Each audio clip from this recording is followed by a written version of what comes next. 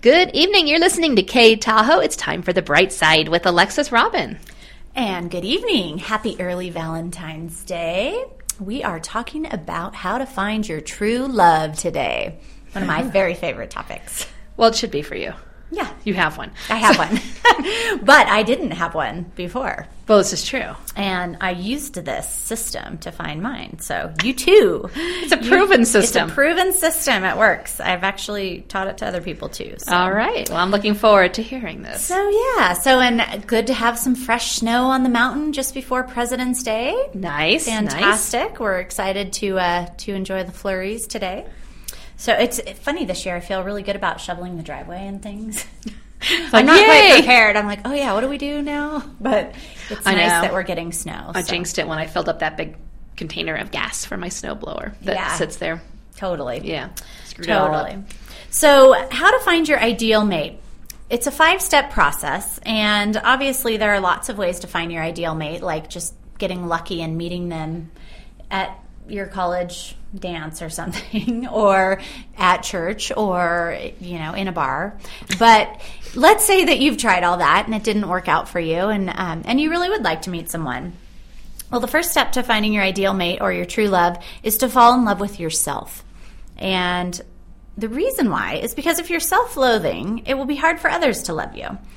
If you can't think of reasons why you should love yourself, then chances are it'll be hard for you to show those reasons to other people, or even accept the fact that they might love you because you can't love yourself. So that's a really important piece. So in order to do this, you need to be honest with yourself about what you love and what you don't love. And I'm talking about yourself here. And then commit to taking actions on the things you don't love. If you don't love the fact that you work all the time, then start making room for some fun and some play. If you don't love the way you look, go get a haircut, go get some new clothes, go try on a new look. Figure out what it is that you want to do to change that. Or if you're comparing yourself to everyone else, do some work on that. Why do you need to be just like everyone else? Certainly, when you are comparing to others, you can never win, because no one can be more you than you. And whatever you do, don't compare to those people you see in magazines. Right, because they're airbrushed people. They don't even exist. They're like computer images. They do exist, but then they're all airbrushed to make them look even better. So you too can look like that with an airbrush. Right, you too could look like that in a magazine, but when they go home, they look normal like us. So it's really important to figure out ways to love yourself, because no one else is going to fill you up. A lot of times, remember Jerry Maguire, the movie, where they said, "You complete me." And I always kind of laugh at that, because it's one of these really moments in film that we all go, "Oh, so great." But the reality is that people can't complete you. You have to be complete and whole in order to offer yourself to another person. And so if you're not complete already, no one else is going to fill that void. I'm not saying that you can't have a wonderful experience or a wonderful kind of blissful feeling by meeting someone, and it can exponentially increase your happiness in life. But you have to start with a solid foundation as well, is the point I'm trying to make here. That is a good point. So fall in love with yourself. Also, the other thing is if you don't love yourself, that you might end up settling with somebody who is mediocre or worse, abusive on any level, because you don't think you're worth better. Good point. And so if you end up going down that road where, I'm not good enough, Mr. Wonderful might come into your life, and you might think, I'm just not good enough for him, and you might sabotage it and then end up with some creepy guy, and you might convince yourself that being with the creepy guy, or gal for that matter, is the only thing that you could get, which is not true. So step 1, fall in love with yourself. If you're not there, forget the rest of the show. Get there first. Come back to us next year around the same time, and we'll tell you the next 4 steps. For the rest of you who are already in love with yourselves, then step 2 is to make a list of what you want. So this is kind of the old thing, like, make a list of all the perfect qualities you want in a perfect woman or a perfect man. And, you write this list, and then no one ever lives up to the list. Well, that's true. Most people don't hit every single thing on your list. And probably it'd be a little weird if they did. This is true. So you write your list and you write down everything. And it's okay to be a little shallow about it. It's all right to put down that you want somebody who's handsome or beautiful or smart or, whatever it is that you might judge yourself for putting down. But the reality is, if that's what you want, you should write it down. Yes. And don't judge yourself about it. Now, once you write all these things down, this is where most people stop. They make their perfect mate list, and then they spend the rest of their life being upset because no one fits all the criteria. Yeah. Thinking it's a bunch of hooey, right? So the second step to making your list is to take each adjective that you wrote down. So let's use an example here. Let's say on my list I want someone who's loving, funny, financially secure, well-traveled, educated, spontaneous. The list goes on. I have clients who have up to like 60 or 70 things on their list. Oh, my goodness. And that's okay. They're just getting really specific, which is cool. Remember that your perfect mate or your ideal love doesn't have to have everything on the list. So you make that list. And then step 3 is for each of those adjectives, list 3 actions that would confirm they fit the description. So what do I mean by this? For example, I might say to Jen, I really would like to meet someone who's loving.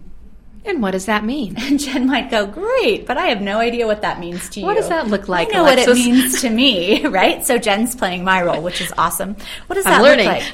So what it looks like is, let's say it would be somebody who would make me a cup of coffee to go on a morning when I'm late for work without me asking. That's a loving gesture. Yes, That's it is. how I would know that they care about me and want me to be happy and perky at work, right? Or they might listen to me without judging and show affection on a regular basis. So if you're thinking about showing affection, you can even detail that. Well, what does showing affection mean to you? Well, for Jen, it might be a little hug here or there. For me, I might want to kiss every time my husband leaves the room. I mean, it's different for everybody. So you have to get clear on what that means to you. And most of us are very clear on our adjectives, about our descriptions of what we want, but we're not really clear on what it looks like in action. And that's where we lose the ball here. This is where we drop the ball, is not knowing what it looks like in action, because then we can't recognize it. So I think a lot of people don't know. Right. A lot of people don't know. And this is what happens. I'll have people write the list, and they write the list, and then they come back to my office and we say, okay, let's go through the next step. Let's put it, what does that look like in action? I do what you just did. And they look at me with a big blank stare. They go, We like the get really adjectives quiet. because the adjectives sound good. Right. But then when I say, well, what does that mean to you? It really takes some thinking. Yeah. But this is where the power is. This is where you start to get really clear with yourself about what it is you're looking for. And that does take some work. This is not the easy part. This is the hardest part of the equation, is coming up with what that looks like in action. Another one, financially secure. I hear that a lot. But that is so different to so many people. So financially secure to me personally means that it's somebody who pays their bills on time, can afford a comfortable lifestyle. It doesn't have to be lavish, but can afford the basics. And if they buy something that's on credit, that they have a plan to pay it back. That's my definition of financially secure. To someone else, financially secure might be that they have a job and they get a paycheck every week, or that they have $100,000 in a bank account. And that's financially secure. It's different to all of us. So you have to get really clear on what that means to you, because you can't ask for it if you don't know what it is. So that was the example of loving and financially secure. So this does 3 things for you. The action of putting together what it looks like in real life, what these descriptors look like in real life, is it helps you gain a clear understanding of what you want. Like I said, the list is easy, and the actions to support the descriptions are hard. Mm-hmm. It also creates a brain map, which helps you identify your ideal partner when you see them do things. If you have on your list that you want someone who's generous, and what that looks like is that they never quibble over the bill at a group dinner, then you might be at dinner with a new date, and he might throw in a couple extra bucks to cover tip, and you go, bingo, confirmation check. This guy's generous. He's not quibbling over the bill. This is something that I really wanted. Note to self. Yeah. Or on the opposite hand, excuse me, he may, start saying, well, I didn't have a soup, or I only had soda, not wine, or what have you. And you might think, oh man, this is a problem. Yeah, that's not a good thing. Right? So it creates a brain map to allow you to see things in action. And it also helps you articulate what you want to friends, family members, and colleagues so people could see a good match for you. So it really gives you a way to describe what you're looking for. Now, step 4, the second most important piece of this pie here, is to circle your deal breakers. So you've made your list of 60 or 70 descriptions. You've written 2 to 3 action steps, or what it would look like in action for each of these things on the list. And you've gotten really clear about what you want. Now you need to weed out the nice to haves and the must haves. So what's a deal breaker for you, Jen? A deal breaker for me, unemployed. Unemployed. Okay. So unemployed. And that's, right now, that's a reality. Unless you're independently wealthy, and there would be a lot of zeros in that bank account. Okay, then. Yeah. So having a job is very important. So Jen would circle that on her list. Something that was really important to me was chivalry. I really wanted somebody who would open doors for me, who would, and not all the time, not over the top, but would come around and get my door, would pull my chair out, would stand up when I leave the table, those kind of things. That means a lot to me. So did I watch for that? Absolutely. And did I date people who allowed me to walk out on the car side of the street? Yes, I did. And did I know immediately that they weren't for me? Yes, I did. So were they fun to hang around with? Sure. But was it a long-term thing? No. And that's what doing this does. It helps you weed out immediately, like, this is something that I can't live without, so I'm no longer going to put up with it, or I'm not going to stick around with this person for long. So you have to get very clear on your deal breakers, though. Nice to haves would be somebody who was... I don't know. Well, I can't think of a nice cooks. to have now. Someone who cooks, yeah. Right? That would be fun. Yeah, I'm not a good cook, so it's nice to have, but it's not that important to me. Right, but so maybe it's not that important. So somebody who would cook with you in the kitchen, great. So once you circle your deal breakers, then you know that if you meet somebody and they if they have one of your deal breakers, then it can't work. And the way that you know it's a deal breaker is you sit there for a minute and you think to yourself, is this a trait that I could live with for the rest of my life? Could I spend the next 40 years with somebody who was a smoker? Could I spend the next 40 years with somebody who quibbled over the bill? Could I spend the next 40 years with somebody who didn't cook? And so you think about that, and you might think, well, yeah, I could deal with somebody who didn't cook. We'd just eat out a lot. Or we'd order in a lot. Or, actually the smoking thing doesn't bother me. Or maybe absolutely not. The smoking thing really bothers me.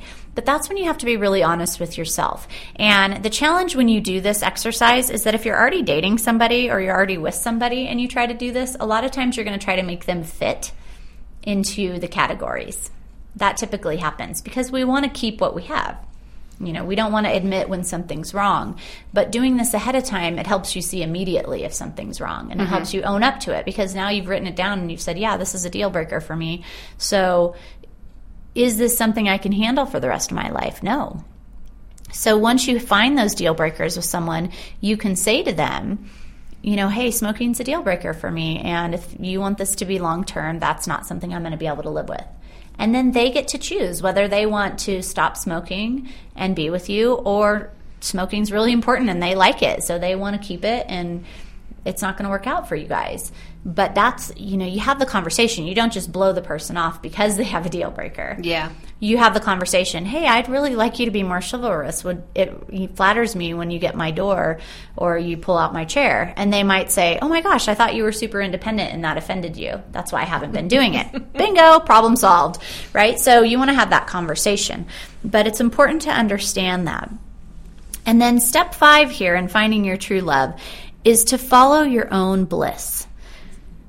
Once you've created your list, once you've done your action descriptors, once you have circled your deal breakers, you've talked to your friends about what you're looking for, you've let everybody know, now it's time to let go and go do what you love to do. And the reason I say this is because a lot of people try to do things where they think they'll meet people, even though they don't love to do them. But then you meet somebody who loves to do something you don't love to do. Because that's where you were. That's no good. Right? So if you're looking to meet somebody who runs a winery, or you really would like a cowboy, but you're living in New York City, that's probably not going to work out for you. You're probably not going to find a cowboy in New York City. unless some rare strike of luck happens, and you do. But 9 times out of 10, you'll probably find a businessman or businesswoman. And so, if you're looking for somebody who's really outdoorsy, you might want to move somewhere that's outdoorsy. If you're looking for somebody who's a hardcore business person and loves the theater and loves to go out to fancy dinners and likes the hubbub of the city, you probably want to live in a city. Mm-hmm. You probably want to go try to find someone who lives in a city, because if you're in a place that you don't love, doing things that you don't love, chances are you'll meet someone who also is choosing to be there, who didn't just happen to end up there and not like it. So that's really important. So go do the thing that you love.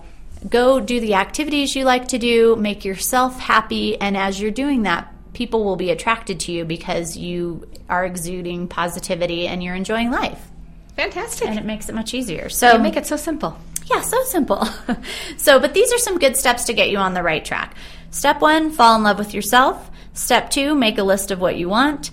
Step 3, for each of those things on the list, list 3 actions that would confirm they fit the description. Step 4, circle your deal breakers. Be honest here. Don't try to make people fit in if they don't. And step 5, follow your own bliss. Go have fun, do the things you want to do, and meet somebody who also loves to do the same things. Chances are you'll have a long, happy life together if you do. Very nice. So, what a nice Valentine's sentiment. Yeah, so lots of love to all of our folks out there. And if you don't have a Valentine, certainly be a Valentine to yourself. Instead of beating yourself up for not having somebody or cursing the holiday, spend some time and go out and treat yourself to something fun. That's what I plan on doing. Yeah, so enjoy. So, spreading the love from the bright side in KTHO. This is Alexis Robin. If you want to read this blog, you can go onto our blog site, nourishlifecoaching.com/blog. And as always, feel free to comment on either the KTHO Facebook page or on the Nourish Life and Business Coaching page. Thank you very much. Have a wonderful day. Happy Valentine's Day to you. Happy Valentine's. You're listening to K Tahoe.